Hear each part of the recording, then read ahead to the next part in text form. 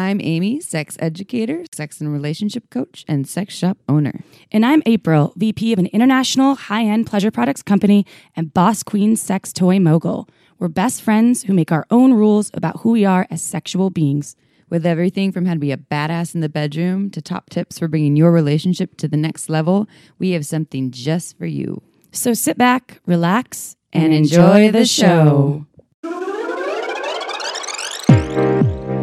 Don't forget to head on over to our website at shamelesssex.com for more. And for 15% off of some of our favorite sex toys, use coupon code SHAMELESSPP in all caps at purepleasureshop.com. You are listening to a pleasure podcast. For more from our sex podcast collective, visit pleasurepodcasts.com. Hello, everyone. Meow, meow, meow, meow, meow. You're speaking cat language. You have a puppy on your lap. I know, but it sounds better than woofing. Did you ever know that you can meow to everything? Every song, if you never know the words, you can meow. Now we do. Right. Meow we do. Meow we do. It works. Try it. I do it all the time. So this episode, everyone, as you probably know from the title, is on affairs, infidelity, cheating with Dr. Tammy Nelson. No, it's not here to condone doing the affair, cheating, all that, etc. And we're also not shaming people for it. We're bringing to light why it happens, what you can do if it does happen, what the inspiration is, what is the new monogamy, what does monogamy even mean in this modern day world. So lots of really interesting information if you've ever cheated, been cheated on, or if you ever plan on being in a relationship. Probably good things to know. Honestly, I feel that the stats for cheating is probably way higher. We talk about it a little bit. Than what was reported, yeah. Right, and obviously, you've cheated. You've been cheated on. I have cheated. Don't know if I've been cheated on. It's a possibility. Wait, what are you betting? There's like an 80% chance that you have. I don't know. Probably not with your ex-husband. I don't think my ex-husband. I don't think my that first long-term boyfriend I had either. Oh, I have been cheated on. Duh, the guy that I lost my virginity, or I don't want to say you lost it. My lost it. It's gone. It's gone. I lost. I can't find it. He has my V card. That guy did cheat on me, so I actually beg to differ from my statement on the recording of the show. She has been cheated on now. I have been. I remember. I just tried to block that out. Apparently, it didn't affect you, or maybe it did, but no, it did. He gave me many gifts that keep on giving. Oh God, fuck that guy. Okay.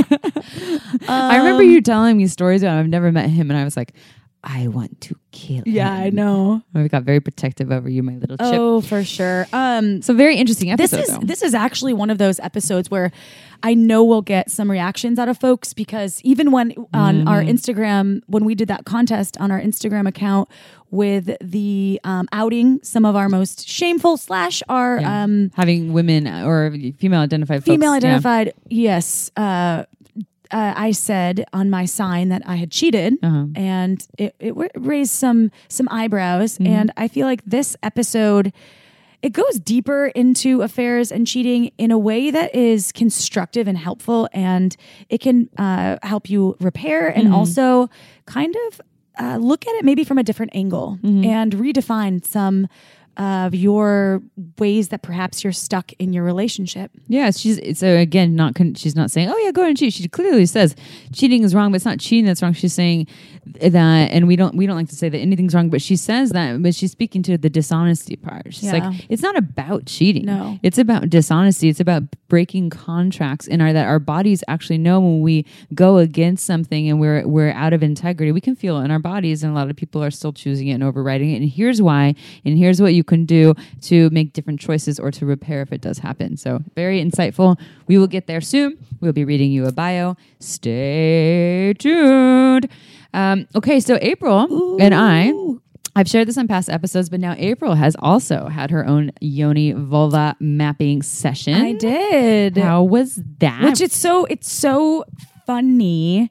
Did you laugh like ha funny? Because, well, Dolly, who has been on our show, she really did an incredible job of helping me feel comfortable and really tuned in. And I was a little nervous, I have to tell you. We have a stranger touching your yoni. Right. But the good news is that it's a therapy session. So she really went in, and everything is consented before.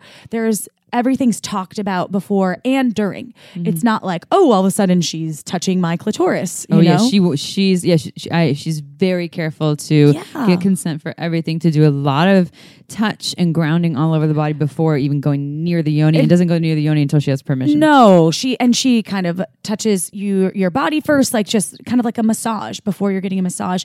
I loved you and I comparing our notes though. They're after. so different. Yeah. Oh my God. So Amy and I had discovered that our bodies are pretty much opposite, especially our genitals. And I am designed. She's like, you're DTF, aren't you?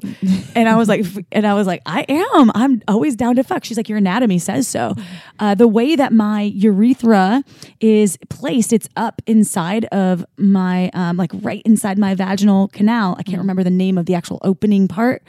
And that is really close to where my G crest is. And then my perineum is super tiny, which is why I like anal / penetration while I have hands on the vulva. So that helps tap my G-spot from behind because of the way my anatomy is. And she also noticed that I was probably able to ejaculate, which is true. Yep. Unless you listen to the podcast. She spied on you. Or she's psychic. Anyway, I learned so much. And in retrospect, going back and talking to this to folks openly after the session, I had a lot of questions come up from friends that were very curious and also almost in a way that were like, why do you need that? Were you raped? Someone asked me and I was like, interesting. They outright asked you that? They asked me that because they were confused as to what purpose that would serve. And so I kind of explained it's definitely for trauma and childbirth. And learning. Yeah. And I said, it's definitely for like childbirth could be trauma. Yeah. She's a mom, you know, and I was like, your bits change after a lot of things with age too. Maybe you fell on a bicycle seat when you were 7. I don't know. I tore my labia. So I learned a lot about that. And she used the castor oil, which was really cool because she massaged a bit of that traumatic. The tissue that had been torn. And there was an actual ball that was released because she just rubbed and spent time and energy and kind of rubbed that. And I was avoidant of that area. I never tapped into that area. That was really, really liberating and released something in me. And I felt so great afterward and I felt more in tune. And she also gave some great tips on some of the things that you can do to, what does she say? The reparations in healing. Oh my God, there's a specific word for remediation. Remediation. I was thinking reparations. However, it's a remedy for you. Remedy for your yoni. Yeah. And this isn't just yonis too. This happens for she does anal mapping, they penis do mapping. Right. All And then you also had this session like a couple hours before me. I had one with her, and then I've been doing sessions also in the Bay Area because Dolly's down in LA. So if you want to learn more, if you live down in LA, San Diego area, and you want to do sessions with Dolly, go to pleasuremuse.com, or you can look up our recent episode on vulva mapping and learn more about Dolly. And she also does online sessions, although you don't get the hands-on part. And this is sexological bodywork. This is legal. This is not erotic massage. This is not someone diddling you till you have an orgasm. This is for learning and healing. And for me, Dolly said, because she looked at your bits and she's like, oh, you're DTF, you're down to fuck, right? For me, she looked at mine, she's like, wow, your clitoris is like its own little world. and because my clitoris is higher, is high. It's not like super close to, I mean, it's not far away either to the labia. I like my pussy. I think my pussy's beautiful. My clitoris is a little bit higher and has a big hood around it, and it's very shy to come out. Like there's a big hood around it. So for the head to just kind of pop out, I usually have to pull the hood back. I think if I was born with a penis, I'd probably have a big foreskin or something. Maybe. I'm not mine's sure. just twinkling out. Mine's not twinkling out. Mine comes out, but it takes a long time. It's like a little snake they need to charm for a long time. You got to charm that snake. And so what she noticed for me, I have a Bartholin's gland cyst, and the Bartholin glands, I've had this since I was 25. They're the glands are internal, but you can kind of feel this bulb on each side if you have a cyst that are responsible for that very silky velvety vaginal fluid that you get when you're aroused. I have been getting cysts, and sometimes they've turned into abscesses on both sides. Absci? I don't know how to say abscesses. Abscessi. I don't. I think it's abscesses. And that have been an issue, but one of them has always been blocked and has fluid, and it has been for years. And so I don't really get a lot of that velvety fluid anymore. So she did the castor oil and spent a lot of time externally rubbing the cyst and felt it actually go down. And then went internally too on the other side of the cyst and was using the castor oil, massaging it. And she even said that there was this tissue, like when she was touching certain spots, because she's using the clock system, she was touching certain spots. She felt there was like this ropey texture there. At 9 o'clock?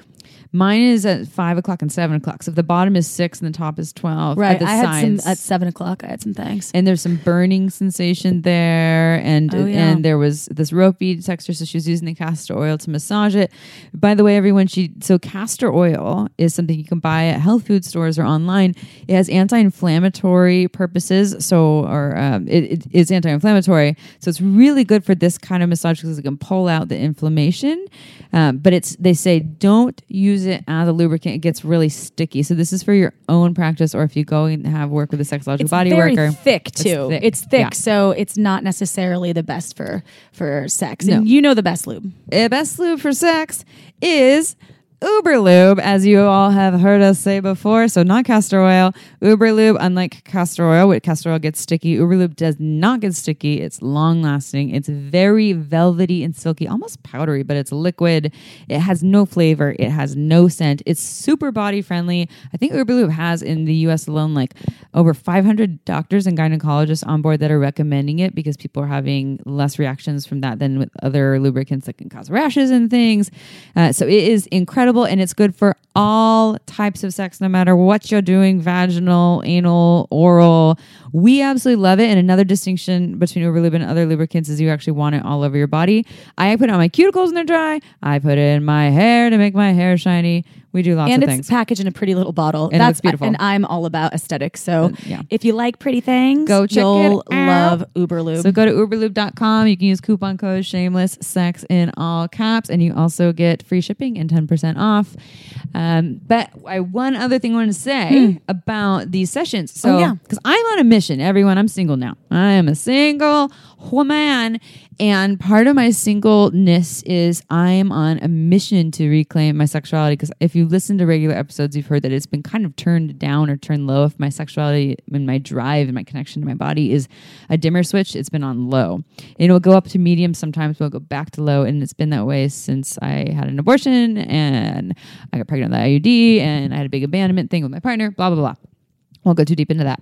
But I'm on a fucking mission. So I had this session with Dolly. I took her workshop. She just taught at Pure Pleasure, where we do sex ed classes at Pure Pleasure Shop. And then I'm doing at least 3 sessions with River up here in the Bay Area. And so You've already had 2 with River? I've already had 2 with River. So you have 1 more. And we're building it up. With River in the first one, we didn't even get to internal stuff. It was all external. The second session that I just did with River, which is so interesting, it was 3 or 4 days after the session with Dolly. It was kind of just adding on to that. But I had this powerful experience with River where, again, we're kind of playing with the areas, not playing, but exploring the areas where there was pain, where is there pleasure. I kept feeling my G-spot just getting so engorged, like I was going to squirt, noticing that there is so much pleasure in me. But again, I have this big wall there because I'm in this story of pain, uncomfortable. I'm also learning that I didn't know this, and this is why these experiences are great for learning. I'm learning that when I'm penetrated, it doesn't feel good to me if I'm penetrated with the pressure being on the base of my vulva or my vaginal canal. It feels good to me when it's on the top wall, like closer to the belly button. So if you're going to put a finger in me, you would put it in and kind of curl it up as opposed to press it down. And the same thing would go for dildos or penises. Less emphasis on the downward part because that's where I have some discomfort. It's unknown why that's there. Note to any cis men that are trying dating, to bang me. And I also saw in this recent session, I saw how much sex, like I don't have compliant sex. But I've been tolerating a lot. My whole fucking sex life. And I've had a lot of great sex where I haven't been tolerating, but I've had a ton of sex where I'm tolerating touch that doesn't feel great. and I'm not saying anything because I either don't know what I want, I don't want to be too much, blah, blah, blah, all that stuff. When it's painful, I speak to it, of course, but I'm also, there's like different levels. There's compliant sex where you're not speaking to what actually really does not feel good and is painful. There's tolerating just what doesn't feel great, but you're just dealing with it. And then there's fucking great sex because you're speaking to it and literally following the thread of what feels good. So I saw that and I committed to myself in this session with River. I said, I am not going to tolerate any touch that does not feel great anymore. I felt my body fully commit to that. When I said that in the session, they had their finger inside, curled up and in on my G-spot. They're just holding there. They weren't even moving it. And I was following the thread of what my body wanted. So I was speaking to it. I was like, just keep your finger there. All of a sudden, I felt all this emotion come up to my face and just started bawling, crying. Nice. Just like I mean, big to let it tears. out. That let was it out. Holding around my G-spot. Wow. It was so powerful. That's powerful. And I don't have the stories of what it's related to, but I felt just such this release, and I'm learning so much about my body, and I have another session with them. So everyone go and check out it's sexological bodywork. Go check out also River. You can go check out River's website. If you're in the Bay Area, especially, so anywhere in Northern California, go to River Drosera. That's DROSERA.life. You can do in-person sessions with River. They also work online as well. But this has been life-changing for me and for April as well. I have to do one last, or give one last share that Dolly shared with me. BV hack. Oh, yeah. Wheatgrass shot in your yoni will actually, if you do, I think she mentioned maybe a week's worth of just an ounce of wheatgrass. Take a syringe and use that up in your vagina. And that will eliminate BV. And she was talking about I think it was some sort of natural homeopathic convention or something. And this woman had a yeast infection for 2 years that even wouldn't go away. Yeah, that even antibiotics and all this stuff. Nothing would help. And this particular person used wheatgrass and hasn't had a yeast infection in like 5 years. Wow. So FDA does not recommend this, not approve this because endorsement. it's only the cost of a wheatgrass shot. That's true. They like money. If you don't know what wheatgrass is, if you're in an area of the country where you don't have access to like a fresh juice bar, it does need to be fresh. So I think you might be able to go chop down some grass outside. I don't know. Just Google maybe how you can get it, because I think they'll ship it to you. It's not normal grass, everyone. No, and then you can put it in like chop down some grass outside. No, don't chop out grass. I was joking. But I think you can order it online, and then I believe, because it needs to be fresh, I believe you could what's that, magic bullet it. Oh, yeah, when you're a little blender. Yeah, so, and... We're not endorsed by Magic Bullet either. No. But I mean, I feel like most people have those. They're cheap. Anyway, I just wanted a life hack share with folks, because I thought that was good. I like that. Yeah. Wheatgrass in my pussy. All right, and everyone. then I guess your cum is green for a couple days, which Really? I thought was so cool. I bet. And you taste very fresh. You're like the Incredible Hulk. Yeah. Or Slimer from Ghostbusters. Both very cool. You all ready for a sex question? This sex question we really felt like we needed to answer because actually I'm going to damn it. I just totally gave that away. It's fine. The person put please help in all caps in the subject. Now everyone's going to do that.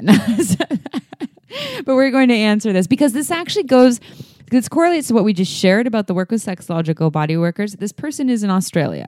I'm not giving away their name, but there are sexological body workers in Australia. So that's one thing I will say to this person, or anyone who can relate to this, who has had sexual trauma, who feels disconnected from their body.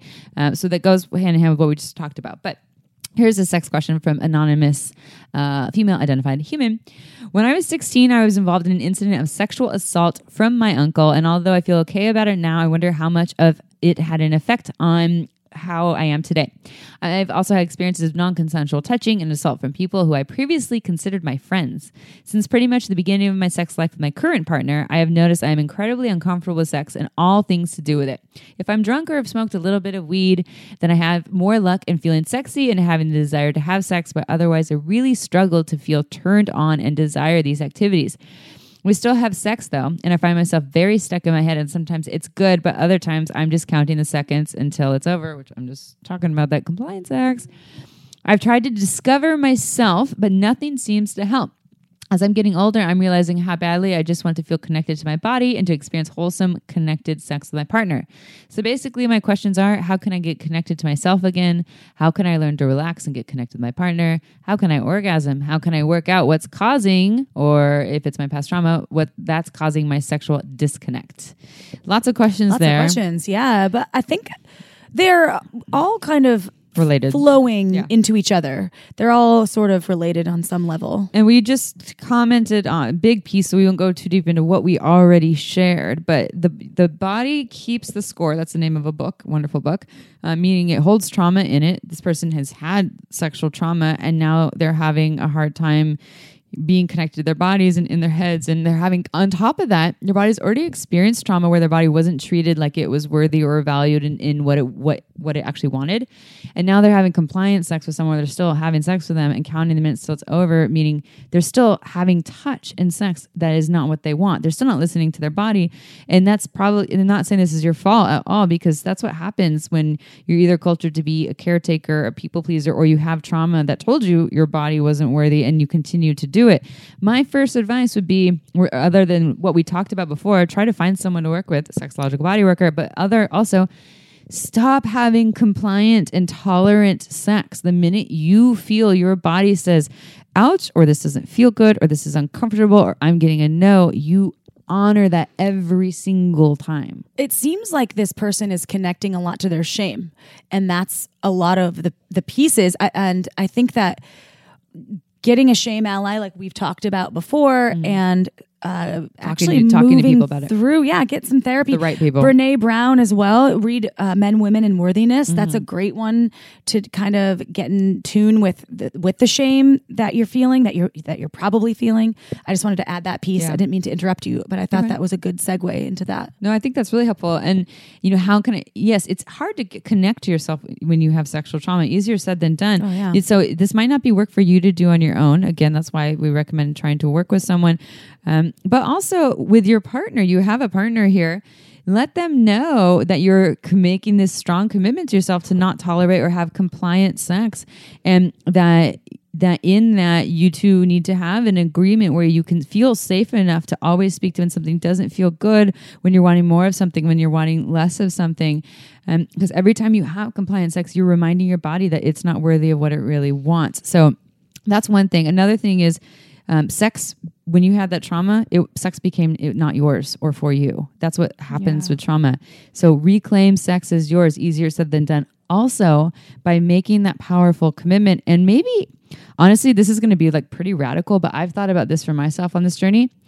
Maybe committing not to have penetrative sex for a while and only commit to having very slow, consensual touch that is kind of what we did in sexological bodywork sessions with people, where your partner's touching you or you're touching yourself slowly and constantly checking in and only getting consent before putting a hand on the vulva, before putting a finger inside, moving slowly and checking in with yourself. And making sex yours again through that practice, and then working your way up to maybe making penetrative sex yours. Which it's a powerful choice, and it's hard. A lot of partners might have a hard time with that, but really, maybe they will be supportive in this case. Well, at the end result, they're going to get a lot out of it. Everyone will win, but sex is not yours right now. And there's something in here where you need to reclaim it as yours, or you don't need to, but it sounds like you want to. Yeah. And part of that is kind of like what Tammy Nelson says in this podcast that we just did, rewriting the contract. And Tammy's talking about relationships. So maybe you need to rewrite the contract with yourself about what sex is. Is sex for me? And what does that mean? How do I make sex for me? And what does that look like because I'm in a partnership? How does that show up here? And so that all relates to this other thing. How do I relax and stay connected to my body? Experiential touch and discovery without penetration. And no pressure. And no pressure, where it's journey based, not destination oriented. Yeah. Right? Yeah, totally. It's about the journey and discovery. And you know what? It's going to bring you and your partner that much closer. It's probably going to increase your intimacy, which is beautiful in the process. Yeah. If they are tuned into your journey, that's also going to maybe help them with theirs, and building this closeness that you've never really probably experienced before this. Yeah. And it's, again, there are people out there that can support you. If you can't find a sexological body worker, you can work with sex coaches, sex therapists. But I suggest if you have this is severe trauma this person has, don't try to do it all on your own. There must be sexological body workers. There are in Australia. There totally are. Perfect. Check them out. Yeah. If you go to, I think it's sexologicalbodywork.org, but go look up sexological bodywork and you can find someone there. And then if not, though, find a sex coach, find a therapist, find someone, and really make a strong commitment to yourself to making sex for you and not having compliant or tolerant sex, only having touch that feels good, and when it doesn't, you stop. And to help you be guided through the journey of touch, check out OMGS. And it honestly is one of the best tools out there. That isn't a book. It's research-based. It's interactive. It's online. So you can have it anywhere you are. And your partner can watch it. You can watch it. And you can use it for self-discovery. That's exciting. It's going to give you additional tools that you've probably not even known have existed before. I'm using it for myself during this. Well, right now we're in May and we're doing this 30-day May masturbation challenge. And I've been using it to discover new parts of me, OMGS, from other people's experiences, not even knowing that I could do certain things, swirling and not flicking, but I wanted to say edging. Yeah, there's so many different ways to play. So omgs.com/shameless will give you $5 off, and it's so affordable. So check it out. Yep. It's been a life changer. And again, I understand it's hard when you're like, I don't even know what my body likes. What do I do? OMGS can give you some guidance. Same as sexological body work. I'm 34 and I'm still learning what my body likes. I'm 36, almost 37, and that's the thing. And people always think I'm an expert of some sort. And I'm like, hell no, I'm learning. That's why I'm in this field. I don't get this thing. I know. Like, what is this body of mine? This thing, it's constantly changing. Yeah. What the fuck is this? No, it's complicated. I have a PhD in masturbation, though. Do you? No. Oh, because I'm working on it. Sex with your bear when you were a child. Oh, my bear. Which I wish I masturbated when I was little, because I think that it would make things a lot easier now. I would have a better understanding. I'm like, when you're younger, just like learning a new language, when you learn when you're younger, it sticks. And then when you're older, it's a lot harder for that to stick. So an instrument. This is why I'm so proud of your my dog, instrument. for instance, because he's humping everything right now. And I'm like, you're my boy. That's my boy. Yeah, you're not shaming. Yeah, no, That's I'm not cute. shaming him. I'm like, I'm like, that's my boy. People do shame animals for humping. Oh my God. No. Our friend, who I won't name, but they had a dog. The dog's name was Carl. I can say the dog's name. Oh, yeah. And Carl would hump everyone that walked in the door, and they would call it giving a hug. Oh, Carl's hugging you. That's sweet. It's not consensual. Sorry, Carl, I'm shaming you. Okay, so I'm about to read the bio to you all. Before I do that, we have one last thing to talk about. So I've been using this often. This has been a game changer for me. It's called Open Fit. We've talked about it before. So good. April and I are super busy people. We like to exercise and keep our bodies nice and healthy and strong. And sometimes I literally only have 10 or 15 minutes. I'm really bad at motivating myself to be a badass in that 10 or 15 minutes. Open Fit has a app online that you can use, and you can use it anywhere. They have workouts that are everywhere from 10 minutes to 20 minutes to half an hour. They have yoga. They have HIIT. It's HIIT or HIIT. You sweat like a boss on HIIT. Oh my it's God. So it good. kicks my ass. I'm more sore from that than other workouts. So OpenFit has changed the way that we work out on Shameless Sex Podcast, and with code SS Podcast, you can join us on a fitness journey personalized just for you. Again, use our code SS Podcast and start using OpenFit for a healthier journey, a healthier life.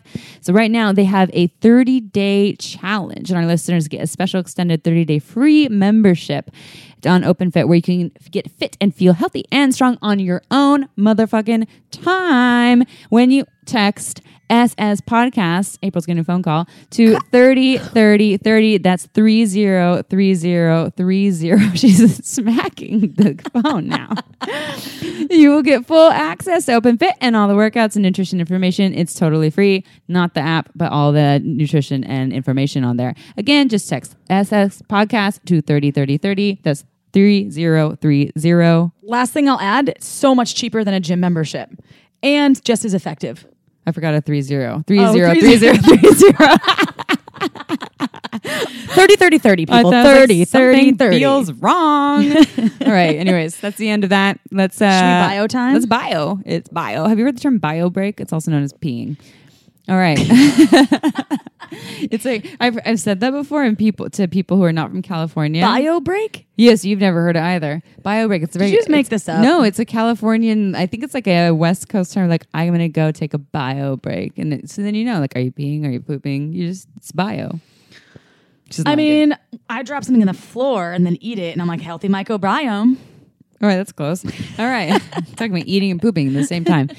All right, everyone, let's dive into this bio. On that note, Dr. Tammy Nelson, PhD, is an internationally acclaimed psychotherapist and TEDx speaker and the author of several books, including Getting the Sex You Want, The New Monogamy, and her latest book, When You're the One Who Cheats.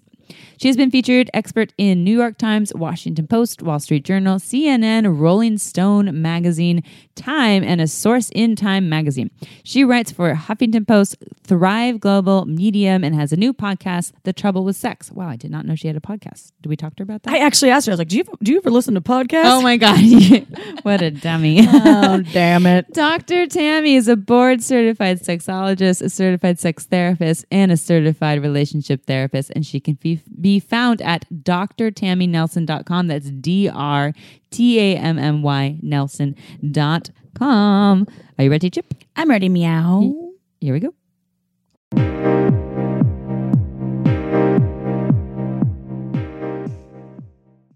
All right, everyone. As promised, it is episode time. This episode, you already heard the bio with Dr. Tammy Nelson, PhD. And this was a recommendation that we got via Wednesday Martin. If you've heard the episode that we did with Wednesday, I think it's called Untrue, and her book is called Untrue. And it talks a lot about the science behind monogamy and all the myths around it, especially when it becomes to female sexuality. And so we're super excited to have you on here, Tammy Nelson. Thank you for coming on our show. Thanks so much for having me. I'm excited. Can you tell our listeners, we always love opening with this question, because obviously there's probably a story about how you got to where you are today, why you're doing this particular work. How did you get to write the book, The New Monogamy? I know you have other books too, When You're the One That Cheats. How did you get on this path? Well, I've been a couples therapist probably, I don't know, longer than you guys have been alive, probably. I don't know, so long feels like. And I was a couples therapist before I was a sex therapist. And what I found was that, in all the trainings that I did and all the degrees I got, nobody ever talked about sex, which I thought was so fascinating, because we're not working with people who are just roommates, who are, just living together, or companions, or whatever. We're talking about people who are drawn to each other for romantic and erotic reasons. But, people who seek couples therapy sometimes aren't really looking to talk about sex initially. They might be coming in to talk about, like, who's going to take out the garbage and all the natural stuff that people fight about, all the conflicts. But really underneath, most people want to be more passionate, more alive, more connected. They want more depth. So there's really two parts of a relationship. There's companionship and there's eroticism. And most people don't come to therapy to be better companions or to be better roommates. They want more aliveness. And so I became a sex therapist, and I started training other therapists to be sex therapists. And then I realized that sometimes sex therapists don't do good couples therapy. And not everybody comes to sex therapy either, just to work on sex. So sometimes they come to work on what I call sort of the trauma in their erotic lives. And the trauma is a lot of times betrayal and affairs and monogamy stuff. And so that's what a lot of what's going on in our culture today is trying to figure that out. Like, how do we do it? So can you tell us, what is the new monogamy then? What does that mean? I understand it's probably something about the diversity and how people define their relationship and what monogamy is and cheating and infidelity. But what is the kind of the premise of your book? Well, the new monogamy was really written to redefine your relationship after some kind of a betrayal, but it also has this piece around creating new monogamy agreements. And so it's really a way to create a relationship that works. Like, I'm not a judge of anybody. However you want to do your relationship is fine. What I feel like is missing is a way to talk about your relationship agreement. So there's so much implicit assumptions around monogamy. Even now, where so many people want open relationships or ethical non-monogamy or polyamory, there's assumptions even around that, like what it means to be cool and hip, and what it means now to be traditional and maybe not so hip. And all those things are so implicit and so difficult to talk about. And I think there's some also assumptions around whether or not we are biologically meant to be monogamous and what that decision is supposed to look like. I think monogamy, or your version of monogamy, is not something you decide once. I think it's something you decide every day. You don't just wake up and say, today I am monogamous or not monogamous. You wake up and say, how are we going to do this today? How's this going to work out? Because it's hard. Relationships are hard. Mm-hmm. And I can tell you that the central piece of all of this is about telling the truth. That's the one thing across the board for everyone, for all relationships, that keeps us all honest. Like, that's true north for everyone, is telling the truth. Because telling the truth is what intimacy is, right? Like, that's the hardest part. That's what makes relationships so miserable. Because intimacy is telling the truth. And there's no perfect relationship. I mean, come on. If when people are like, I have a perfect partner, we never fight. I am like, definitely, internalizing you're lying or something's up. But I think, or they never talk.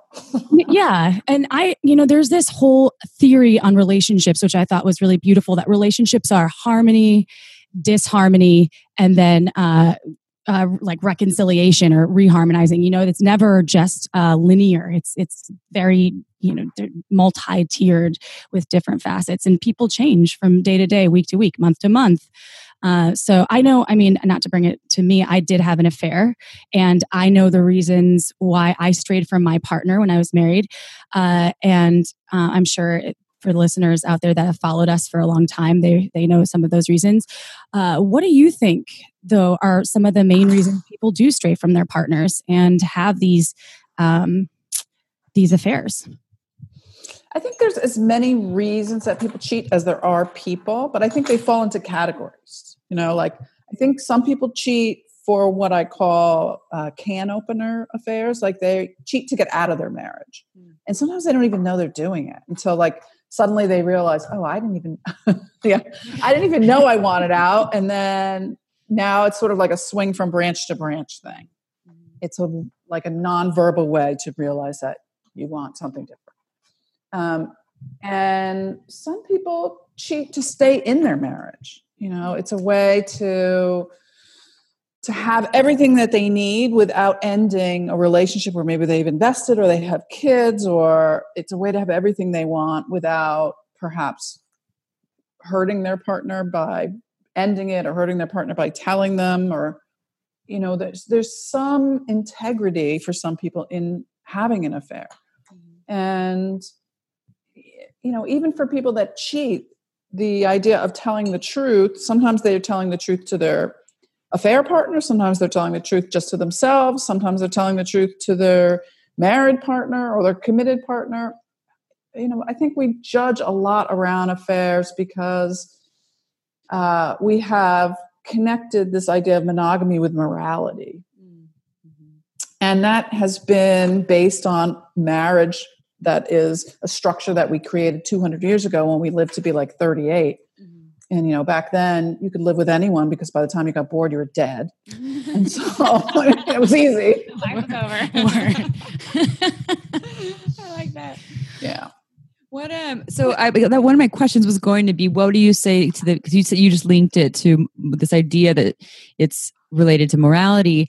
And a lot of that to me seems like kind of related to the Bible and to some rules and laws that some men may have made about women's bodies and what marriage should be as a means of ownership. So to the folks that, because I've heard a number of people, I've had female friends say to me they think cheating is wrong. I've cheated before in my own justified way, like, oh, it wasn't penetrative sex, so it's okay. We just made out, and my relationship wasn't doing well anyway, so blah blah blah. All my stuff. I know. So, what would you say to the people that say cheating is wrong? What would your response be to them? Well, of course, cheating is wrong. we know it when we do it. We're not saying, oh yeah, this is the right thing to do. I mean, we might have justifications. We know when we cross that monogamy agreement, it doesn't happen by accident. We know when we do it that if we make a promise and then we break the promise, that we shouldn't do it. But like you said, we also know that we made a promise, and implicitly we assume that our marriage would work well, or that our relationship would go well, or that we'd be happy. We have these implicit assumptions that I promise to love and honor you and be happy.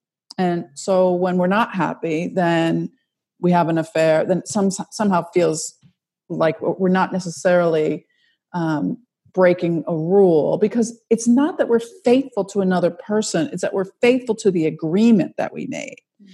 And so when we break the agreement, it feels different, because it feels like it makes sense to us to justify our behavior. It's not okay to lie.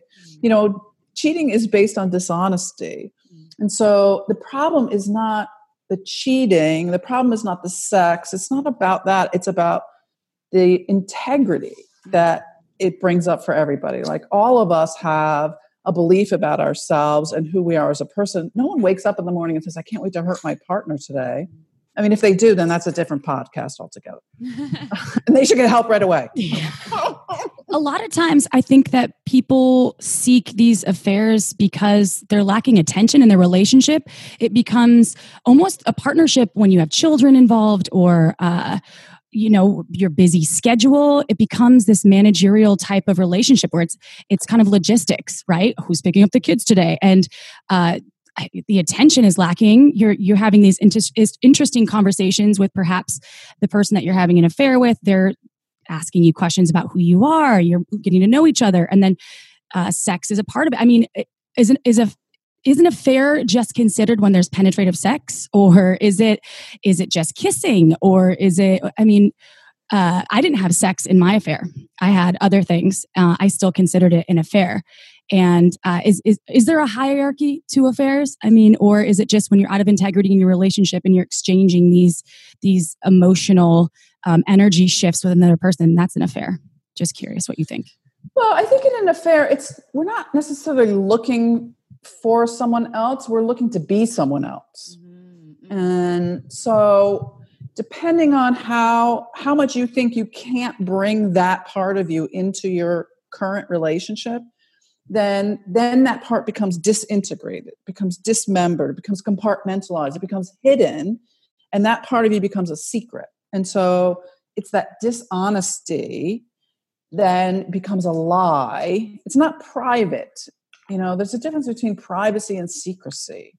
So when you feel like you have to lie to your partner about who you are outside of the relationship, then you're not living in integrity, because integrity is the integration, the remembering, the being able to open all those compartments and say, look, this is who I am. I like this kind of sex. I want this kind of attention. It takes 4 things to be in a relationship: time, attention, affection, and sex. So like you said, sometimes you need more attention from someone else, or more affection, or you do it for sex, or regardless, we all sort of need different things. Like your partner might need more of this and you need a little more of that. And sometimes you might search for it outside the relationship, but even that's not the issue. The issue is, can you live in integrity with yourself and with your partner? And if you can't, that's the problem, because that dishonesty is the thing that eats away at you.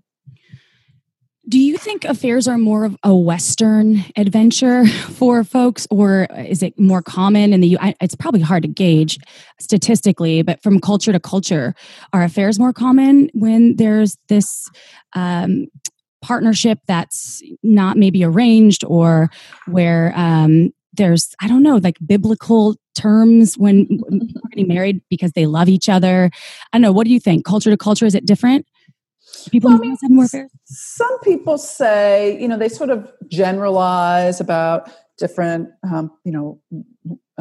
Italians or French people, but nobody likes to be lied to. I mean, that's just reality. Like, we all have our different ways of structuring relationships and marriage, but they're all based on how we view honesty. Like, how honest do you want to be with your partner, and what does honesty look like? I have some friends who are therapists in like South America, Venezuela, who say, "Oh my God, you Americans are so honest with each other. Like, why would you ever tell each other all this stuff in therapy? Like, that's not good therapy." So they sort of have this opposite feeling that I do. Like, I don't think you have to tell your partner everything, but I think you have to decide in your agreement, what are you going to tell each other?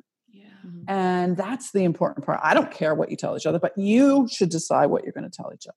So are you going to tell each other every time you masturbate in the shower, or every time you have a new Instagram friend, or every time you're hot for the guy in the checkout line? Like, I think you have to agree on those things. So it sounds like the kind of the premise of your book, or what you're saying is the new monogamy is that it's inviting people day by day to almost like rewrite the contract of their agreement, and that it's different from relationship to relationship, to person to person. There's not one way to do it, and so you get to define what that is. So maybe monogamy for some people is that they still get to go out and flirt with people, and then maybe that changes a week later. Now that's not part of our arrangement. That's kind of in an alignment? That's exactly right. I think that monogamy is different for everybody now. Mm-hmm. So it's not, I don't even like the term non-monogamy, because it's like, makes it sound negative. Like it's the opposite of something, or that suddenly makes monogamy like a negative thing, and non-monogamy is a positive thing. And non-monogamy now is too wide of an option. Like, what about monogamish? Monogamish was created by Dan Savage to describe, how gay men are having open sexual behaviors, but emotionally monogamous. I think you have to create your own definition of it. If I could come up with a better word for it, I totally would. But I think that this whole idea, monogamous. I like that, actually. That's actually very clever. I'm monogamous. I can't say it. I'm monogamous. And that goes in alignment with our podcast, Shameless Sex.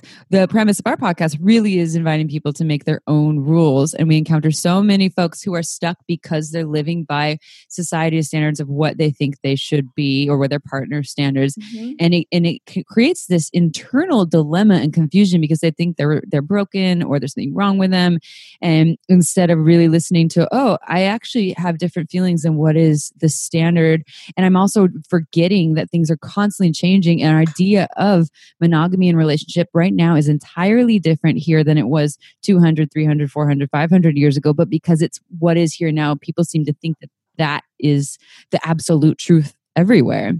And I think, to speaking to what you're saying about people, it's about the dishonesty. I think I would imagine that if you go to other cultures where they have a different standard for monogamy, I don't know if this is true, but they say, like the French, it's, you find out that your partner cheated on you. It's not as big of a deal as you find out if a partner cheated on you in the US, generally speaking, is what I have heard.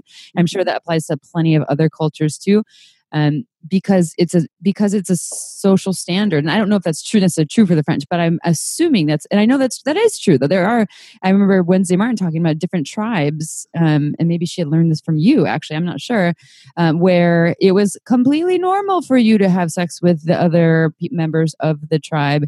And so there was no idea of this there was no room for dishonesty, because it was the normal standard. But it's different. It's just, I think people forget that it's all based on context, time, culture, etc. Well, and it's totally normal to have sex with other people in this country, in this monogamy agreement, in your relationship, if it's something that you talked about, where going out for coffee with someone might feel like a total betrayal. Mm-hmm. Because, you can be in a polyamorous relationship and have 15 extra partners, and you can all have sex in the same room and sex separately and on different nights. And I don't know how people do it with their calendars, to be honest. That's the thing that freaks me out. But, because time is my issue, but the emotional connection to someone over a cup of coffee, if it's not negotiated, if it's not talked about, that's the problem. Mm-hmm. So when people want open relationships, the open part starts with open conversations, being able to really openly talk about, well, I wanted that last week, but now I have a kid. So I'm, my agreement, my understanding of what I need from you, what I want is different. And we have to be able to talk about that. No one really teaches you how to talk about that stuff. That's what you're doing right now. Yes. It's my life's mission. Tell the truth. How do you do it? And I guess for me, there was no hope to save my my marriage. What you had mentioned about having an affair to get out of your relationship, not even knowing that I was looking for that. That was the reason. And we tried to rebuild afterward. The trust was just so gone. I was constantly being punished, right? And it felt so just heavy and hard on me all the time that I couldn't move forward and try to repair what was so broken. Anyway, that's not my point or my question, because there was no question in there. My question for you is, for folks that do want to rebuild after an infidelity and they want to kind of work on their relationship, is that possible? And how can folks do that? I think more and more people want to stay together after an affair, unless it's a can opener, unless it's like a way to end a relationship. I think that people don't want to get divorced like the last generation, our parents' generation. There was so much divorce and so much dishonesty. And I think there is a new wave of what I call, the new wave of honesty, like new wave of disclosure, a new wave of transparency. The commitment is based on how transparent you want to be around your technology. Do you want to give passwords? Do you want to share your social media? And that's something new. Like, we've never had to face that before. Mm-hmm. So that is really the first step, is to decide what is the next wave of our monogamy. Because if you have an affair, frankly, your marriage is over. I mean, it's kind of like what we talked about before. You knew you were cheating. And with all due respect to everyone that does it, I mean, I cheated. A lot of people have cheated, been cheated on. The end of a commitment begins the minute you step over that commitment. And so then you have to change the commitment. You can't go back to the way it was. If you go back, you're just going to end up where you were. Mm-hmm. And so if you want something different, it has to be different. And you can't go back to, what your parents' monogamy was, or your churches, or your culture, or your friends, or your therapist's definition. It has to be your own definition. So there's three phases. There's the crisis, when everything falls apart, and maybe it needs to. It's an affair is very disruptive. And then there's the second phase, which is like the insight phase, where you have to figure out, okay, how the hell did this happen to me, to us? This was our affair. This happened between us. Like, how did this happen? And then the third phase, which is what you're talking about, which is the vision. Like, how do we create something new that we can both live with, and maybe it'll be better. What I'm gauging from what you're saying here too is, I heard this, you said this a little bit ago, maybe I'm backtracking, but you use the term open relationship, and I'm understanding, because I haven't actually read the new Monogamy quite yet, so I will be reading it, but I'm understanding that actually the term open relationship can apply to monogamy, right? Because the openness is that communication. So that makes sense. Like, calling open relationships, people think it only applies to when you're having sex with other people or something, but that the truly open relationship is just about that transparency, that honesty, and that continued conversation and negotiation, even within monogamy. I absolutely love that. I have, and then back to what you're saying, I have a number of friends. I've been through all. Have you ever been cheated on before? Not that I know of. Okay. Not that she knows of. Doesn't mean it hasn't happened, right? Yeah. Yeah. All right. Well, maybe that's better for you. Yeah. I've done some cheating. I've been cheated on. What was interesting for me when I had a partner that I found it out 2 years later when we were together. They had cheated on me like 3 different times 2 years before that. They told me all of that. And for me, it was so just old.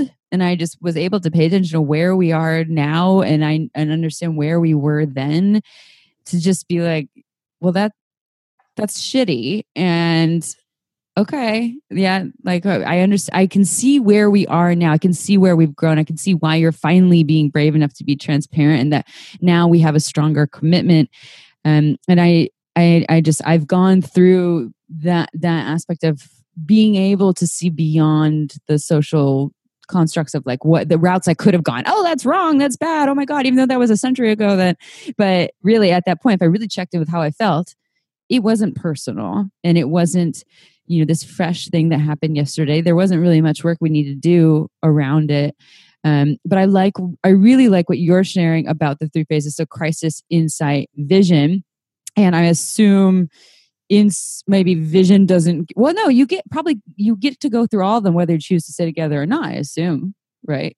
Yeah. And I don't think you can decide whether you're going to stay together until you get to the vision place, because don't decide when you're in a crisis. Mm-hmm. You can't decide if you're going to stay together or break up when you've just been hit by a car. You know what I mean? Like when you're in a crisis and you've been hurt and everything's falling apart and everything's been disrupted, you really don't know if you're going to make it or you want to make it. So I always tell people, you might get triggered and go back to the crisis. You got to go through that insight phase of figuring out how you got here and why before you decide if you want to stay together. Mm-hmm. And monogamy is on a continuum. So for some people, are you going to tell each other every time you connect with someone on Facebook, like someone just connected with me? Are you going to tell everyone in your family what happened? Are you going to flirt with people on social media? Are you going to, send sexy pictures of yourself to your ex? Like what is monogamy on that end of the continuum, all the way to what about your work spouse, the person you're like emotionally connected with? Are you going to share all your personal stuff about your relationship with them? What if you spend more time with them? What if you really love and care about them and you're attracted to them, but you don't have sex with them? Like you guys both said, it was just the tip. You know what I mean? I didn't even get a tip. Damn. I missed out on that tip. So, I mean, like what is really, what constitutes cheating? And then there's people all the way on the other end. Or like I said before, are in like open, poly, swinging relationships, but even they have to define really closely what it means. And they actually have a better, research shows they have a better way of communicating and less anxiety around all this stuff. We didn't ask this before. How common is cheating in affairs in the U.S.? Maybe you don't have the statistics, but I guess because I think a lot of people that either have been cheated on or have cheated, I think I want to say my guess is that they think it's less common than it really is. Do you have an idea of what that looks like? There's a lot of statistics right now. I mean, some people say 50% of all women will cheat at some point in their marriage. Some people say it's anywhere from 25 to 65% of men and women will cheat. The range is really wide because you can't trust what people say to the researchers because infidelity is based on dishonesty. So people lie to the researchers. Women still minimize their infidelity and men brag about it. Mm-hmm. Yeah, so they want that scarlet letter.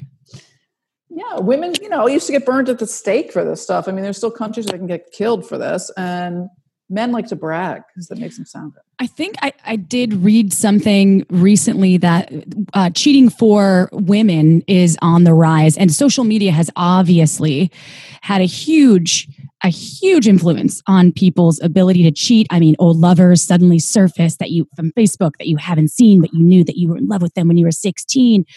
these kinds of things. And I think that I don't remember the percentage, but I believe that it was a double-digit number that was significant for, especially for women cheating. And also, you're right. It's probably because it's more talked about now, more freely. And back in the 50s, when you were a housewife, you didn't have access to a lot of other people besides maybe the parents of the children. The postman. The milkman. Hi. Right. Well, that's where that came from. That Johnny looked like the postman because that is who they cheated with. Totally. That's all they had access to, or the gardener. You're like, oh. So I would love to see a legit statistic, but I bet it's nearly impossible because people are lying. Totally. So something to consider. You have another book though coming out. Is it already out? That's out. Yeah, it's out. And it's called When You're the One Who Cheats, which sounds really juicy and steamy. Can you talk a little bit about that newest book? Yeah, so When You're the One Who Cheats, I wrote because all the books that are out about infidelity are always about the person who's been cheated on, and sort of like this victim mentality of trying to recover from infidelity.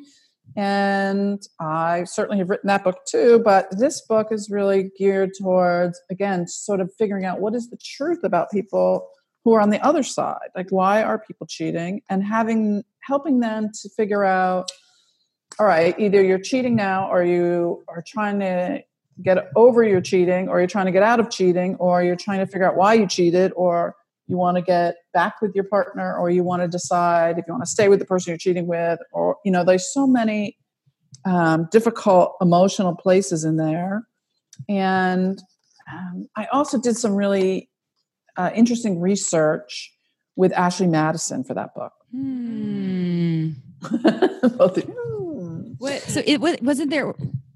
Wasn't that a whole thing with Ashley Madison where they had like a whole bunch of fake profiles on there and there was like a whole scandal around it? Yes. So what they did was they shut everything down. They switched management.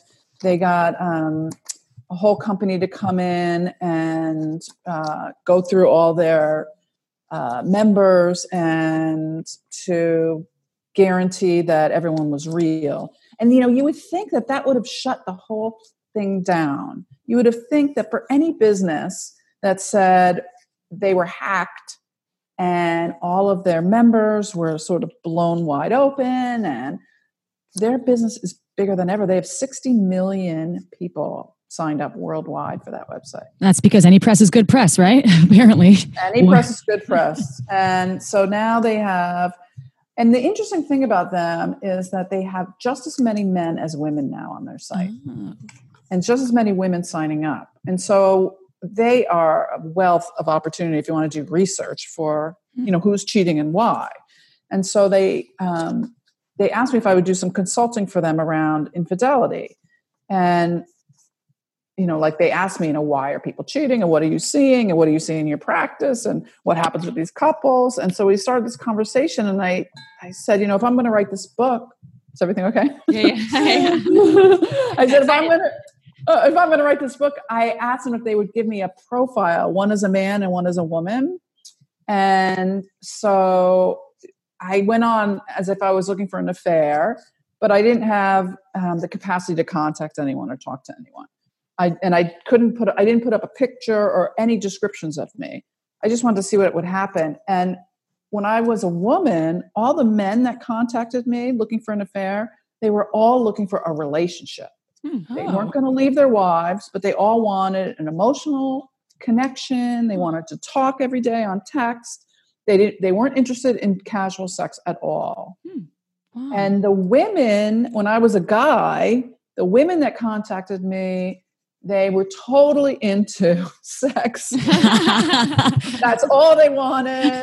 They wanted like 50 Shades of Grey sex. They just wanted to have sex after they put the kids on the bus. They didn't want to hear my problems. They all said, you have a wife for that. Don't tell me your problems with your job. I don't want to hear you complain. They were like, don't waste my time. Oh, so that's fascinating. Yeah. Fascinating. Yeah. I'm shocked. I would have never thought. That sounds like a fun research project too. But yeah. I mean, I guess that makes sense. I would imagine, especially if you're dealing with talking to, women who are the caretakers and the mothers and playing all those roles. And they're like, I don't want to take on those roles. I just want some sex. I just want some good loving. And then, you have maybe if men if they're living in a life where they have more like, traditional societal roles there, that they're, being the provider and feeling disconnected from their partner who is the mother who's always busy. I mean, it all seems related. What can we learn from that though? That's like where people really need to look inward and pay attention to their relationships and nurture those. Or get your needs met elsewhere. If it's part of your agreement, make an agreement. Part of your agreement. Yeah, make agreements to get needs met elsewhere instead of just doing it on the side. And I don't want to shame people who are having affairs. I also don't, and I'm not condoning either. Like, hey, everyone go have an affair. I just like to open up the idea that we don't have to live in the shadows if we don't want to. It can eat people up inside. Right. And I was just thinking while we were talking about this Ashley Madison conversation. I mean, I have probably 3 or 4 girlfriends that I can think of right now that are in relationships with married men. Mm-hmm. At least. And I don't know, I've never asked for the details, but I do know that most of them are. And I don't know if all of them are completely transparent with their wives about it. That's why go ahead and have an affair. Just make your own rules. Talk about it with your spouse. And if it's something that you absolutely can't, then I guess, I don't know. What advice do you give to those people that are unhappy, don't feel like there's a way out, and are having an affair or want to have an affair? Is your advice get out of the relationship, talk to them about it, or pursue it and see what happens? Hopefully it doesn't blow up in your face. Well, first of all, I would caution women because a lot of times it does blow up in their face and sometimes it gets violent. So I just want to be careful that if women are listening, that they're not in a situation where they're going to get hurt. But I think that also if you're going to have an affair or if you're in an affair, you have to decide, number one, should you or should you not tell your partner?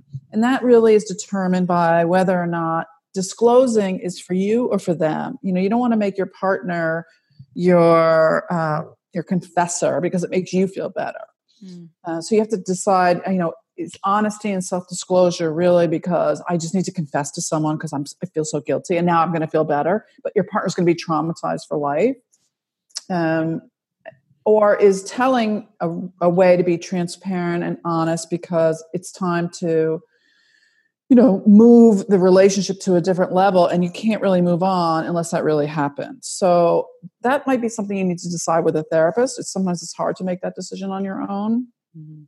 And but number 2, before you have an affair, you got to really think about, am I looking for someone else or looking to be someone else? And can you be that person in your marriage? If you can't, are you blaming your partner for that? It's kind of like saying, oh, my wife is not into that. She would never let me do that. She doesn't like that kind of sex. And like, are you sure? Like, have you asked her? Sometimes we get so shut down and we lack curiosity about our partner. We go, oh, I totally know who they are. Well, maybe you don't. Mm-hmm. And that's when we stop falling in love with them. That passion goes away because we think we know someone. We put them in a box. That's how we fall in love. We become curious. Like, who are you? I'm so interested in you. And aren't you intriguing? And that's how affairs start. Mm-hmm. But maybe going back to your partner, I wrote this other book, Getting the Sex You Want, before the new monogamy. And it's all about like going to your partner and asking them, tell me about your fantasies. Tell me what you're into. Let's have that conversation first and see if your partner can be your affair partner. Like, see if we can bring some of that energy, that Eros energy into the relationship before it gets split off outside. Is that when you play strangers and meet at a bar and pretend like you never met before? And I actually did this with my ex-partner once. I mean, it wasn't called playing strangers, but we Russian spy. No, it was not a Russian spy, but we went out to dinner and just said, all right, let's pretend like we've never had a conversation with each other before and we're getting to know each other here. And it was really interesting. I wouldn't say that it made it like really sexy and all of a sudden we wanted to go home and fuck each other. But I mean, we did, but it didn't heighten that. But it did feed into that part of what's it like if we get really curious about who this person is today, even though I've known them for 5 years or whatever that is. Maybe, and what questions would I ask them? And then I like that. Like, maybe I can pretend like we can pretend like we're dating and get inquisitive, and we might discover that there's like a whole another being in there, and all the stories I had in my head about who they are very different than what's true. Such insightful information. We're running out of time. How can people, so you named 3 books here. Will you remind our listeners about the names of the books, where people can find them, your website, how people can work with you? I don't know if you do, you're a therapist still, right? So you work with people, if you do it online, et cetera, in person. Yeah, so I do couples intensives, which are workshops just for a couple. And then I do retreats for couples, which are in usually like nice destination places. And then I also see couples online, so Skype or phone. So you can get in touch with me at drtammynelson.com, drtammynelson.com. You can also find my books at my website or on Amazon. There's a book, Getting the Sex You Want, or The New Monogamy, or my new one, When You're the One Who Cheats. And if your listeners email me or go through my website and tell me that they heard me on this podcast, I'll send them a free ebook. Oh, take advantage of that, everyone. So it is on your website. So that's Dr. Tammy, Tammy Nelson.com. You get free stuff. Go get on there.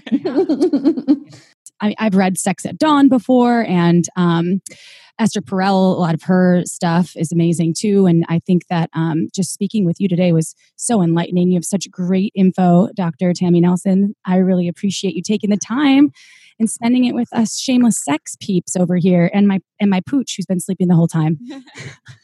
Thanks. You guys are great. You're fabulous. And I'm happy to send you and all your listeners like an ebook on like how to talk about your monogamy, like questions for your new monogamy agreement. Ooh, that would be wonderful. I would love that. Amy's newly single, so ooh, this is the time to do that. Oh yeah.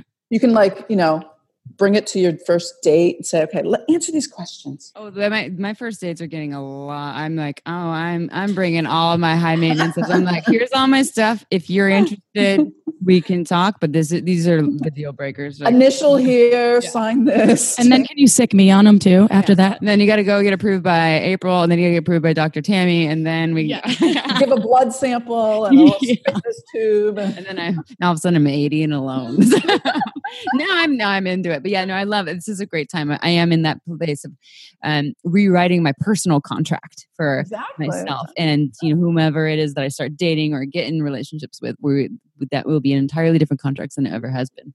What a fun time. Perfect time. I want to hang out with you more often, Tammy. You are so fun. Thanks again. With you guys too. And before we say goodbye completely, I want to just tell our listeners one last thing. Check out Margins Wine. She's got a bunch of new releases. Megan Bell, if you don't know why we love it so much, you can go to marginswine.com and check it out. Just sign up for her newsletter because she does a lot of really quick, beautiful releases, small boutique wine. You're going to love it. And thank you to our listeners for tuning in every Tuesday. We love you. Be good of us. 5 stars on iTunes. You get a free ebook from Tammy Nelson. Excellent. You still got to go to her website to get that. Yeah, you do. I'll take both though. I'm just bribing people now for iTunes 5-star reviews. That's okay. Totally agree. They should definitely do that. All right, y'all. We'll see you next Tuesday. Ciao for now. Don't forget to head on over to our website at shamelesssex.com for more. And for 15% off of some of our favorite sex toys, use coupon code SHAMELESSPP in all caps at purepleasureshop.com.